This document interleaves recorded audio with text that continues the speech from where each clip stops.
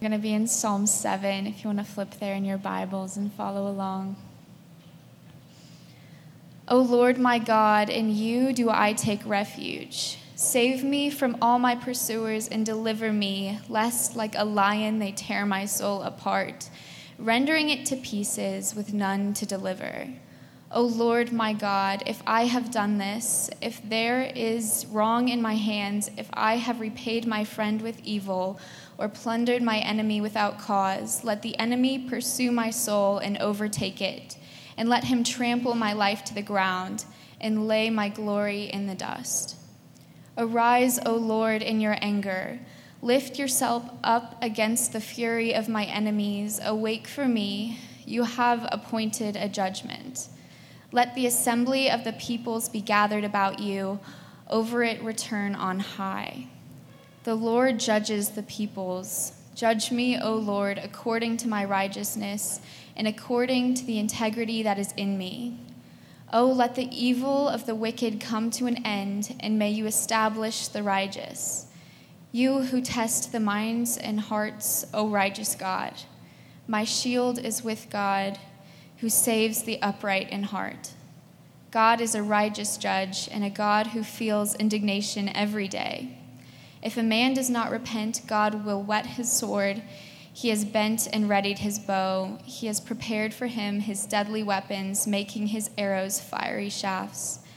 Behold, the wicked man conceives evil and is pregnant with mischief and gives birth to lies. He makes a pit, digging it out, and falls into the hole that he has made. His mischief returns upon his own head, and on his own skull his violence descends. I will give to the Lord the thanks due to his righteousness, and I will sing to the name of the Lord the Most High. This is the word of the Lord. Thanks be to God. Don't raise your hands, but how many of you have been the victim of slander? How many of you have had false accusations spoken about you, maybe claiming that you said something that you didn't say, maybe saying that you did something that you didn't do, or perhaps even worse than that is people saying that you're a kind of person that you really aren't.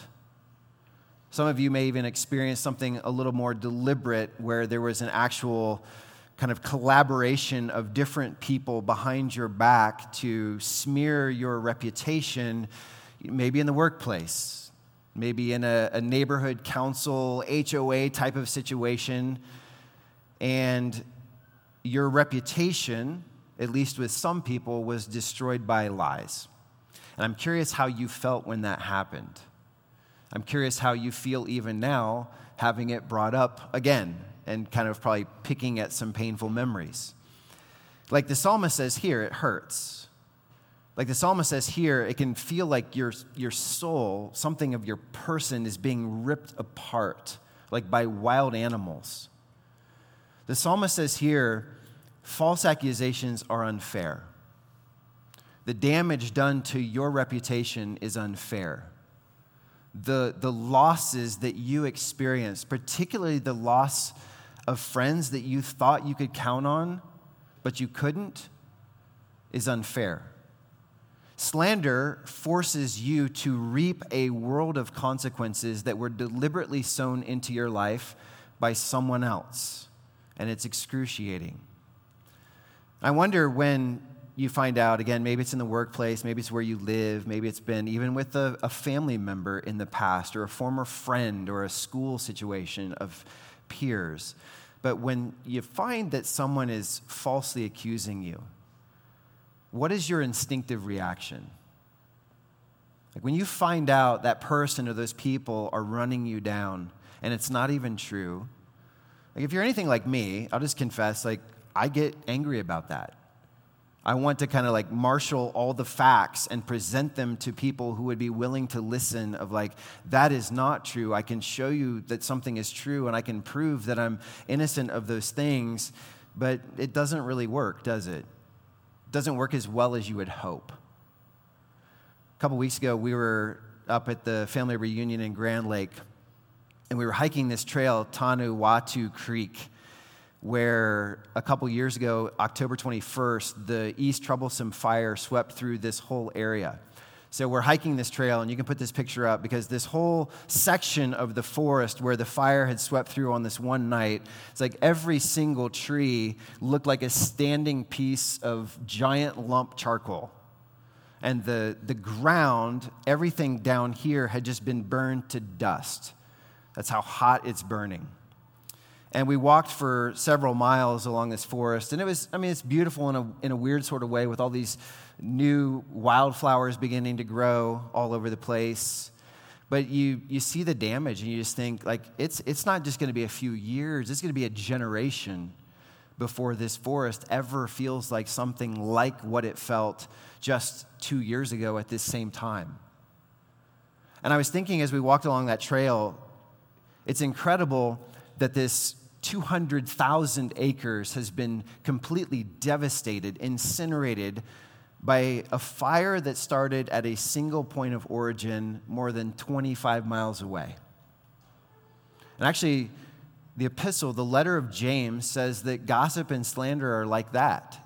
It's like a fire that just rages and spreads. And even if someone that were spreading that fire of slander wanted to go back and fix things after the fact, it's like fixing that. How do you fix something like that you've burned to the ground? Where do you even begin? For those who have been hurt by false accusations, Psalm 7 is for you. And I want you to hear that God cares. This psalm says slander, false accusations are a gross injustice, but God is a God of justice. And what I take away from this psalm, I want to say at the outset, which is the psalmist basically coming to the conclusion, I don't have to just be frustrated and angry and simmering with bitterness toward the people that have done this to me. I don't need to just go fight to set the record straight and constantly be chasing after anyone and everyone that may possibly know an untruth.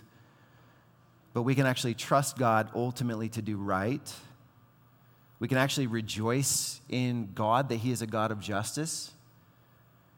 And this psalm is about how do you react to being falsely accused. So something very practical this morning in this particular psalm. I'm going to show you three things that this psalm shows us. Number one, we're going to see a context demanding justice. That's verses 1 and 2. Then we'll see the certainty of justice, verses 3 through 16. And then we'll see the congruous response to justice, verse 17, which is like, what reaction on my part fits everything else that this psalm says, okay? So notice, first of all, verses 1 and 2, and I'm gonna grab the introduction as well. So you may not know this, but those little words, sometimes in all capital letters before verse 1, those verse designations didn't used to be there, and much like you may write a letter to a friend and put like a subject line in an email, these are kind of like the subject lines of the email. And what we see here, the context, David is crying out to God, and he's lamenting, he's complaining to God, and he's saying, God, I'm in a situation that's unfair and unjust. Because this person mentioned in the introduction, someone named Cush, a Benjaminite, has falsely accused David, and either he or someone else is now pursuing David to try to kill him as a result of slander. Now, we don't know anything else about this Cush, the Benjaminite. We don't know exactly why was he after David? Why did he lie about David? What lie did he tell? I think historically we can surmise a couple things. Did you know the first king of Israel, a man named Saul, was also a Benjaminite? So it's very possible that now people that were loyal to Saul sees David from the tribe of Judah coming to the throne kind of unexpectedly as a little shepherd boy who was not in the right family tree to be the next king. And it's very much possible that people loyal to Saul, the Benjaminite, were falsely accusing David of somehow usurping the throne unlawfully, of not being God's choice for Israel. Whatever the specifics are, Cush is slandering David. He's claiming that he's guilty of something worthy of death. Other people have bought into this lie, and they're pursuing David to kill him.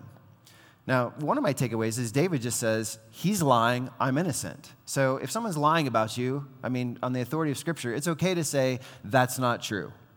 It's not like it's wrong to stand up for yourself and say, as David does, in the integrity of my heart on this issue, that is not right, that is not fair. But you see David not just looking to himself in a kind of a self-defensive posture. Actually, what he's doing with the bulk of this psalm is he's crying out and he's saying, I need an impartial judge who can come into my situation, who can listen to the two sides, who can look at historic facts and can make a ruling in my favor and execute justice on my behalf, okay? So the bulk of this psalm now, verses 3 through 16, are going to reflect on David's confidence in the certainty of justice, point 2. Now, this is interesting because if you wanted to study justice, and there are all kinds of philosophers and theologians and legal people who have written a lot about justice over the years. But this is a fascinating study on justice because David mentions not one, not two, but actually 3 different sources or forms of justice. Chronologically, verses 3 through 5, he mentions relational justice. Verses 6 through 13, he mentions divine justice. And then verses 14 through 16, he mentions natural justice. And I want to unpack those a little bit, each one of those, explain what they are, why David's relying on them to work in his situation. And I'll take them in a little bit different order, starting with natural justice, verses 14 through 16. And notice in those verses, first of all, the wicked is portrayed, and this is kind of an interesting picture. He's like, they are pregnant with mischief. Like this mischief, because they haven't repented of it, this trouble that they want to cause others, it's like something growing inside them.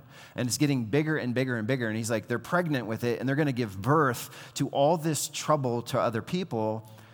But the natural justice part of it is, notice he says, verse 16, that mischief that they are festering and growing and building within themselves is actually going to come back on their own head.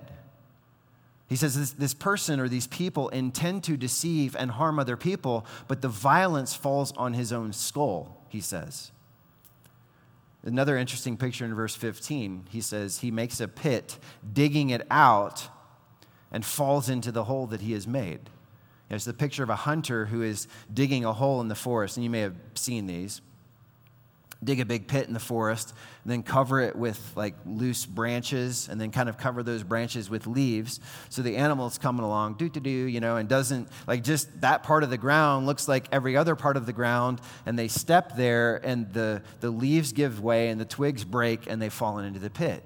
And the picture is this evil person who is slandering him has dug this pit, has covered it up, has masked it, made it look true, and then falls in their own pit, is trapped by their own lies. Now, the Bible often refers to this as the law of sowing and reaping. You've probably heard that. Like, you sow something into someone else's life, you're going to reap the very kinds of things that you've sown. And the principle is stated plainly in Galatians 6, verse 7, where Paul says, do not be deceived. God is not mocked, for whatever a person sows, that will he also reap. By the way, if you're familiar with other world religions, Hinduism and Buddhism call this karma. Like, you give something out, and just in the natural way that the world tends to work, it's going to come back to you. So if you're doing good to others, the thing that tends to come back is good. But if you're doing harm to others, if you're lying about others, if you're deceiving, the things that tend to come back are pretty negative. Or secularism just calls it cause and effect. This is how our world tends to work. I'm just saying, whatever you call it, this is the way justice tends to work, even in a broken world. Our actions have natural consequences. So what he's saying here in context is, you slander and attack someone else because you envy them or you hate them or you want to see them fail or whatever. And he says, the object of your lies, which in this case is David, will suffer tremendous harm. But eventually so will you.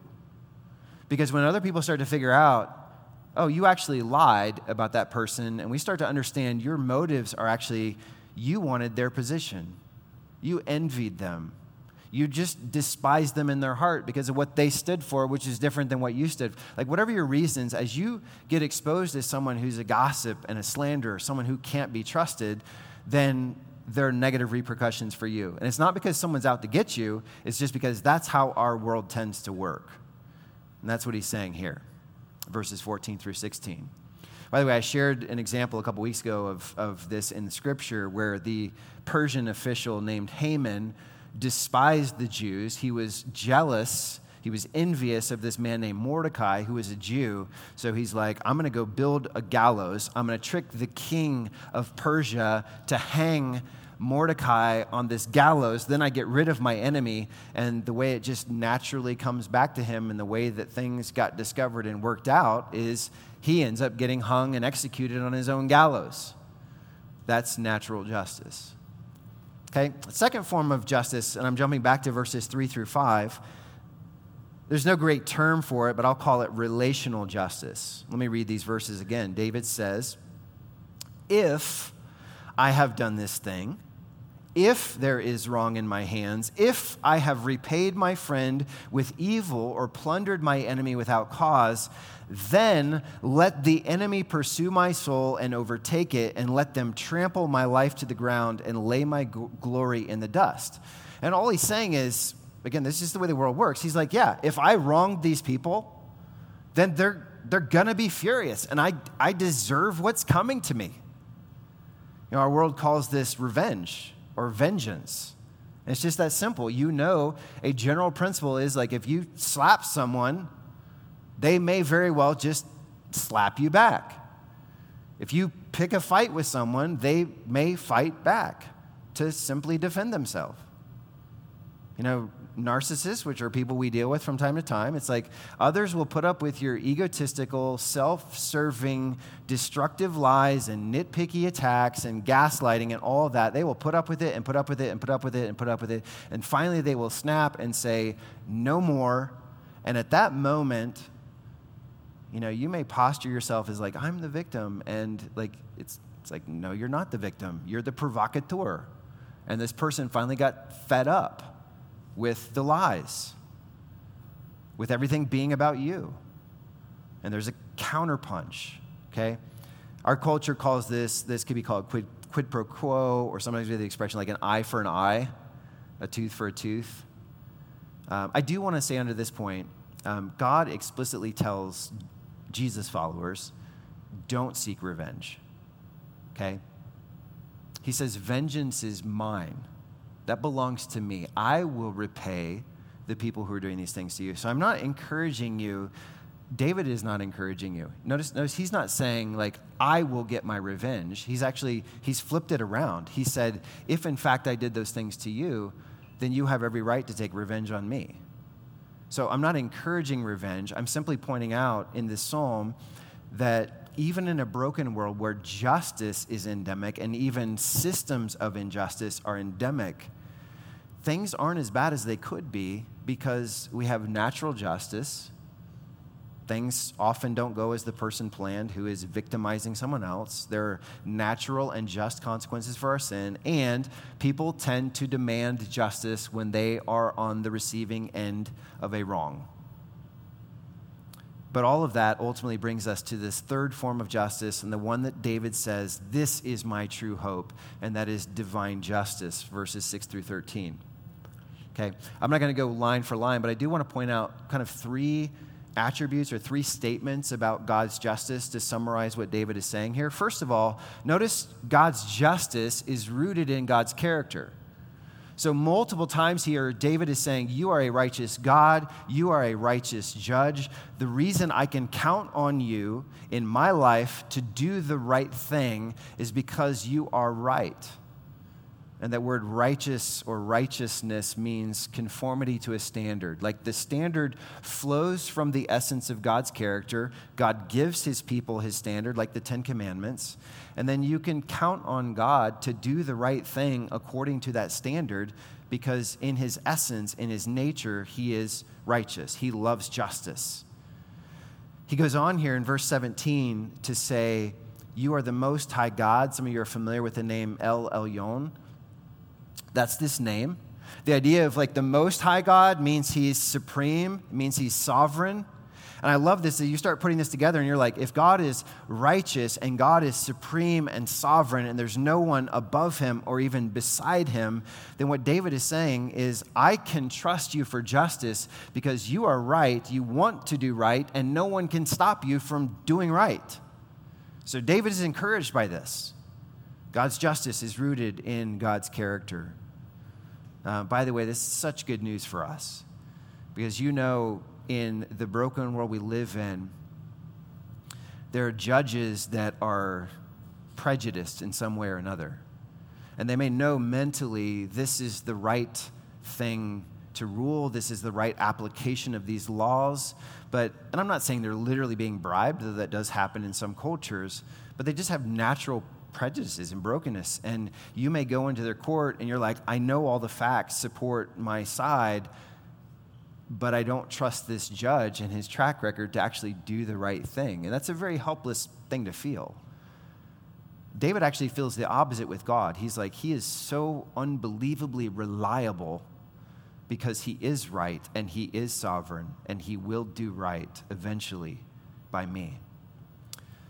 Second thing we see about divine justice is that God's justice is actually a defense for the righteous. So when David says here, God, I want you to reward me according to my integrity, according to my righteousness, let's understand what he is and is not saying. He's not saying, God, look at the totality of my life. See that I have made 0 mistakes, zilch. I am awesome, and reward me accordingly. What he's saying is, in this context, with the accusations of this man named Cush, he says, God, see my integrity in this matter and rule righteously in this matter. Okay? Is God's judgment something that scares you or excites you?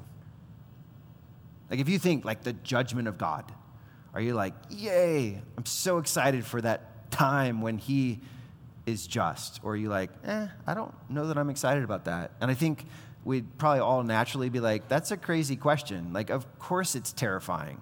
Like, if there's really a God and he really sees everything and knows everything, including the thoughts and intents of my heart that I don't express, because sometimes we're wise enough to hold back on like, I probably should not say that or do that, but man, I'd love to kill you if I could get away with it, right?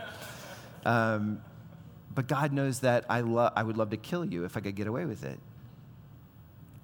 So is God's judgment something that scares you or something that excites you?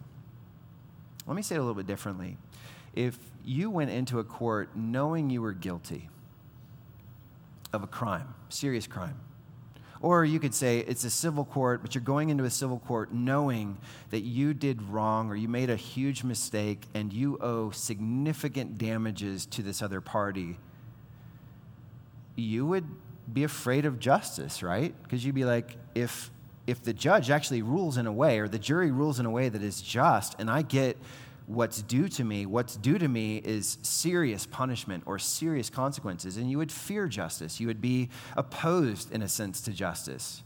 But let's flip that around to be kind of like David in this situation. What if you went into court knowing you were innocent? Knowing the wrong was done to you and you were actually owed substantial damages from someone else who had wronged you. And you knew the track record of this particular judge, that he was righteous, he was just, he could not be bought off. And he's done his homework to dig into your case and get a clear picture of the wrongs that have been done against you. Let me ask the question again. Would you be excited to go into that courtroom and hear a verdict? You would. You'd be thrilled because you would know, I have bled out so much pain, money, trauma, and finally someone's going to stand in my defense and say, enough is enough. This person is going to suffer consequences for the wrong that they did to you. Well, that is the exact ethos of much of this psalm. And you notice David is like, God is my defense. God is my shelter. And he pictures both like a defensive battle that God is doing on his behalf and an offensive battle. So you notice defensively, like verse 1 and verse 10, he's like, God is my shield. God is my refuge. So it's like, as those darts are coming at me, those arrows, those swords of the enemy, God is like, no, I'm protecting you in a defensive posture. But more than that, like you flip back to verses 12 and 13, a sword, a bow, deadly weapons, arrows, those are not defensive weapons. Those are offensive weapons. And he's like, I actually trust God to go on the offensive on my behalf and seek justice on my behalf. And that, again, is this point that David is preaching to us and preaching to his own soul, which is God's justice is a defense for the righteous. If you walk with God in righteousness, if you walk with God in the integrity of your heart, if you walk with God in humility, I'm not talking about perfection. I'm talking about an honest pattern of recognizing your own brokenness and repenting of it and confessing it and changing, then you don't have to fear God's justice because his justice is actually for you. That's such good news. Finally, it's important that we notice about justice that God's justice is unfinished. There's a famous line that says, justice delayed is justice denied. Some of you may even have experienced this where you're like, I am the innocent party. I am the victim of a crime. Or I am the victim of something that was wrongly done against me. And this person owes me. And the more, like we're in a situation right now where it's like the judge in a civil trial is like, this other party needs some more time. They want more time to prepare their case. So I'm going to move your trial from January to September. And so for like that 9 months, you're like, what in the world? Like, we're going to win.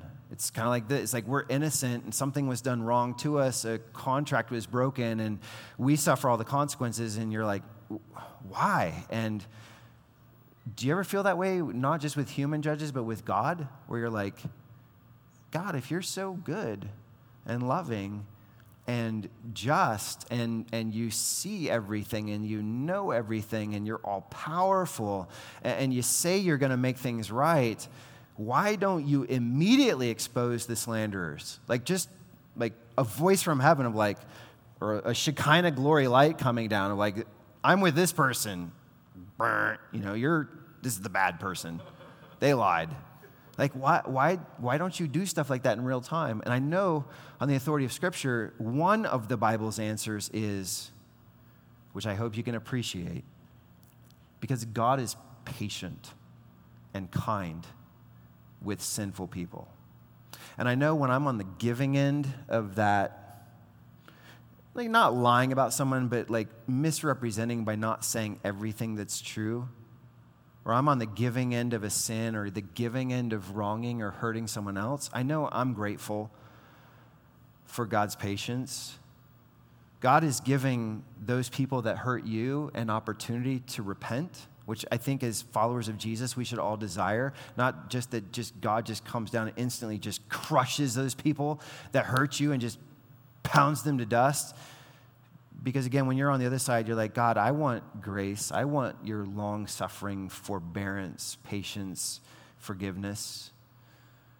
Do you desire that for your enemies? Do you desire that for people who hurt you, to actually be reconciled to God and to you as brothers and sisters in Christ? That would be an amazing thing. So God is patient, but the fact remains, look at verse 7, there is a perfect, final, inescapable justice that's coming. Verse 7 says, let the assembly of the peoples be gathered about you. Over it, or over them, return on high. The Lord judges the peoples. And peoples, it's like the nations, all the people groups, all the races, all the ethnic tribes of people all over the world. That's what's being pictured there. So David's picturing this future day when he's like all the nations, all the peoples, all the groups, geographically, they're all gathered together. And he says, notice, you return on high. Like this position of authority, this position of power, the position of the judge. And he says, I trust you, God, on that day. And he uses two words here. First of all, I trust you to decide between right and wrong and to do it according to your perfect standard. And I trust you to execute justice. Okay? None of us get perfect justice in this life because this life is not the final chapter of our story. As Christians, as followers of Jesus, we should be the most patient, the most quick to forgive, but also the most at rest people in our own soul about the wrongs done to us, because we're like, God, I trust you. There's an ultimate final justice, and you will either save that person and forgive them as you've forgiven me, which would be amazing, or you will take better revenge, a just revenge, a righteous revenge, a good revenge than I could ever dream of doing. So I can leave it either way. I can leave it in your hands. That's what he's saying here with divine justice, okay? Now, verse 17, basically one verse here, and I'll look back just momentarily, the congruous response. So basically what David is saying in verse 17 is, if I believe everything that I just said, and again, notice he's protesting his innocence. He's saying, that is a lie. That person, Cush, the Benjaminite, he's a liar, okay? I don't deserve this. This is unfair. This is unjust. Ultimately, I'm hoping in God. Here's what God will do for me, at least eventually. And the question is, okay, how can you and I respond when we've been hurt by slander, by false accusations, by the wrongdoing of other people, if we believe this stuff about God? And before I come to that, I want to shift it just slightly and say, if you believe God is a good judge, is a just judge, is a judge who knows everything, not just about those people that wronged you, but also about you, okay? There's a scary thing in here of like, notice where he says, you discern, you test the thoughts and intents of people's hearts. So if God's doing that to you, not just to them, what hope do you have? If God's looking at your heart and saying, well, what thoughts and intents do you have? Do you ever hate your brother or sister? You ever get overly worked up at that person and you want to wrong them, or you actually do wrong them? I mean, really the question I'm asking now is, if we're all guilty of many things, what hope is there for any of us if God is a just judge? Well, look first at verse 12, actually. Because the first thing, I'm going to give you 3 one-word congruous responses to God's justice. The first is repent. Don't miss the conditional nature of verse 12. What's the first word? If.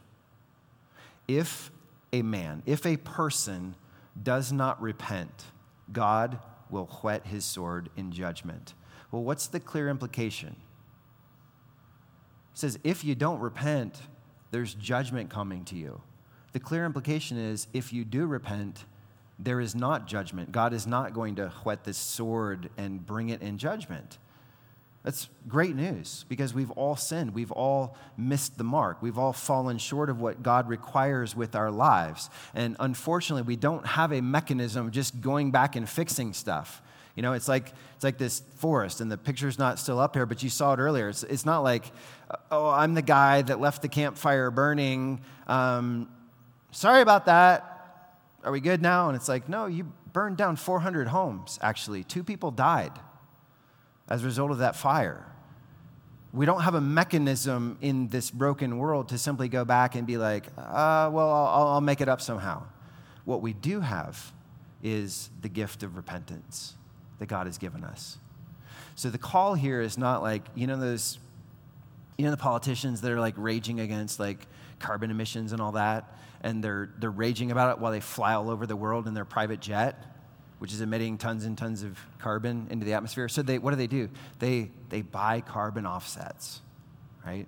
So it's like, I know I'm trashing the atmosphere with my private jet, but I'm making a contribution over here to offset that. Well, we don't have that in life, not in real life, not in terms of how we stand before. It's not like I messed up over here, but I'm buying an offset over here. Again, what we have is the gift of repentance. And the word that he uses here, when he says, if a man does not repent, he's saying, if a man does not confess his sin, turn around, and change. Repentance is not just like, oh God, I did this thing, so sorry, please forgive me. That's asking for forgiveness. Repentance implies a change of mind, a change of heart, a change of direction. And we have this gift that God empowers to actually turn around and do something different, think differently, because of his power at work in us. So repent. The second congruous response is trust. Verses 1 and 10. And I asked earlier what you feel like when those accusations are raining down on you and your life is being ripped to pieces and you're like, I'm losing all these things unfairly. It's unjust. These friends just walked away believing lies. Like they know me better than that, and you feel that pain. And when your reputation is being destroyed unfairly, again, it can be a very natural thing to just like stick up for yourself. Let me ask it this way. What is your place of safety, comfort, and rest when you're falsely accused or when you're experiencing trouble at the hands of someone else? What is your place of safety, comfort, and rest? Is it defending yourself? Is it more of a flight posture of like, I'm just out of here. I'm just going to go start over somewhere else. I can't make this right. It's just so unfair.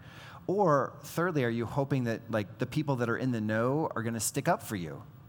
And things will be fine. Well, look again at verse 1, because David had those options available to himself as well. But verse 1, he says, O Lord my God, in you do I take refuge. Verse 10, he says, my shield is with God, who saves the upright in heart. These verses encourage us not to put our hope, our trust in our own self-defense, but to say, Lord, you are my shelter, you are my protection. And there's even this picture of him spreading this protective blanket over us. Okay? In the big picture, I was asking this a moment ago, how does any of us stand before a righteous judge? If God knows what we've done, he knows what we've left undone, he knows what we're thinking. God tests the minds and hearts, verse 9 of everyone. It says he's angry at sin. He's indignant every day. Like, what makes us think that that anger and indignation is not sometimes pointed at us for the things that we're doing to hurt other people? Let me give you this little clue here. So verse 7 that I mentioned before of this final judgment, it says, God will return to judge all the peoples and nations. It says he'll return to judge. It says he'll return because what? Because he's been here before.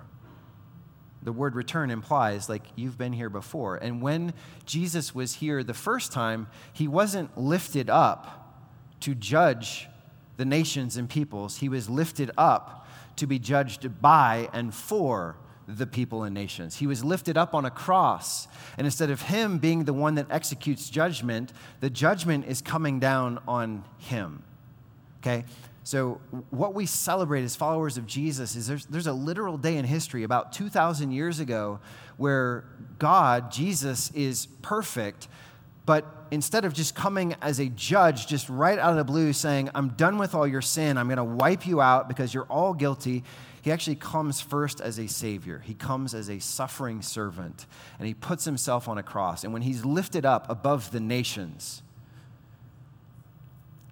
the fiery arrows of God's judgment that are promised in this psalm actually come down on him. He's actually the one bearing all of that punishment that you and I and your abusers and liars deserve.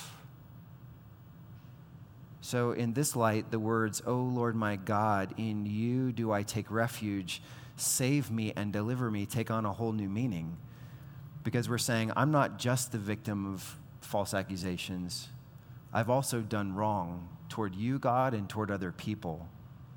How am I saved from your justice except by hiding myself in Jesus, repenting of my sin, but trusting that you have a covering for me because you've taken the punishment, you've taken the justice that my sin deserves. And then finally, praise. So repent, trust, praise, verse 17, he's like, if God's perfection and his justice are no longer to be feared because they're no longer against me, but they're actually for me, if every sin that I've committed is covered by the grace of God in Christ, and every sin that's been committed against me will either be covered by the grace of Christ or it will be dealt with by an all-knowing God, then where does that leave us? It leaves us with verse 17 where he's like, I will give to the Lord the thanks due to his righteousness, and I will sing praise to the name of the Lord the Most High. He's saying we can praise God even for his righteousness because his righteousness in Jesus is not against you, it's for you. In Christ, you are not seen as guilty, you're seen as innocent. And again, because he's the Most High God, nobody can stop him from giving his gift of grace to you if you want to receive it. And I would say if you've never done this, you can do this right now. You can go from a position of like, well, I don't know, I hope I've been good enough, but I probably haven't, who knows, to this position of, yeah, I know I've fallen short, I've sinned, I've hurt other people, I've not loved God the way that he's called me to love him, I've not loved others as I've been called to love them, I've actually hurt people. But even today, you can take those three things I just said, you can repent, you can say, God, I confess that I'm broken, I've hurt you, I've hurt others, I deserve justice, but I don't hope in justice, because that would not go well for me. I hope in Jesus. I trust that he would spread his shelter and covering over me to forgive me, to reconcile me, to set me free, and now I can praise. And you can just pray a very simple prayer this morning and just say, Lord, I confess that I'm broken, and I want to receive you in my life as my one and only shelter. My one and only place of safety, comfort, and rest is in the person and work of your Son, Jesus. And then you're free to praise. And that's how we can land on this theme, that the justice of God is actually a delight to victims of injustice. And you can think of it this way in closing. Some people will say that you're guilty when you're actually innocent. You will let people know you are innocent when you're actually innocent. You may sometimes confess you're guilty when you're actually guilty, but through Christ, you're declared innocent even though you're actually guilty. That's the power of his grace, that his justice flips from being against you to being for you. So, as we ask the question, how do I end up on God's good side? He's not like, work, be self-righteous, do these things, be proud. He's like, humble yourself, confess your wrongdoing, hide yourself in me, and rejoice.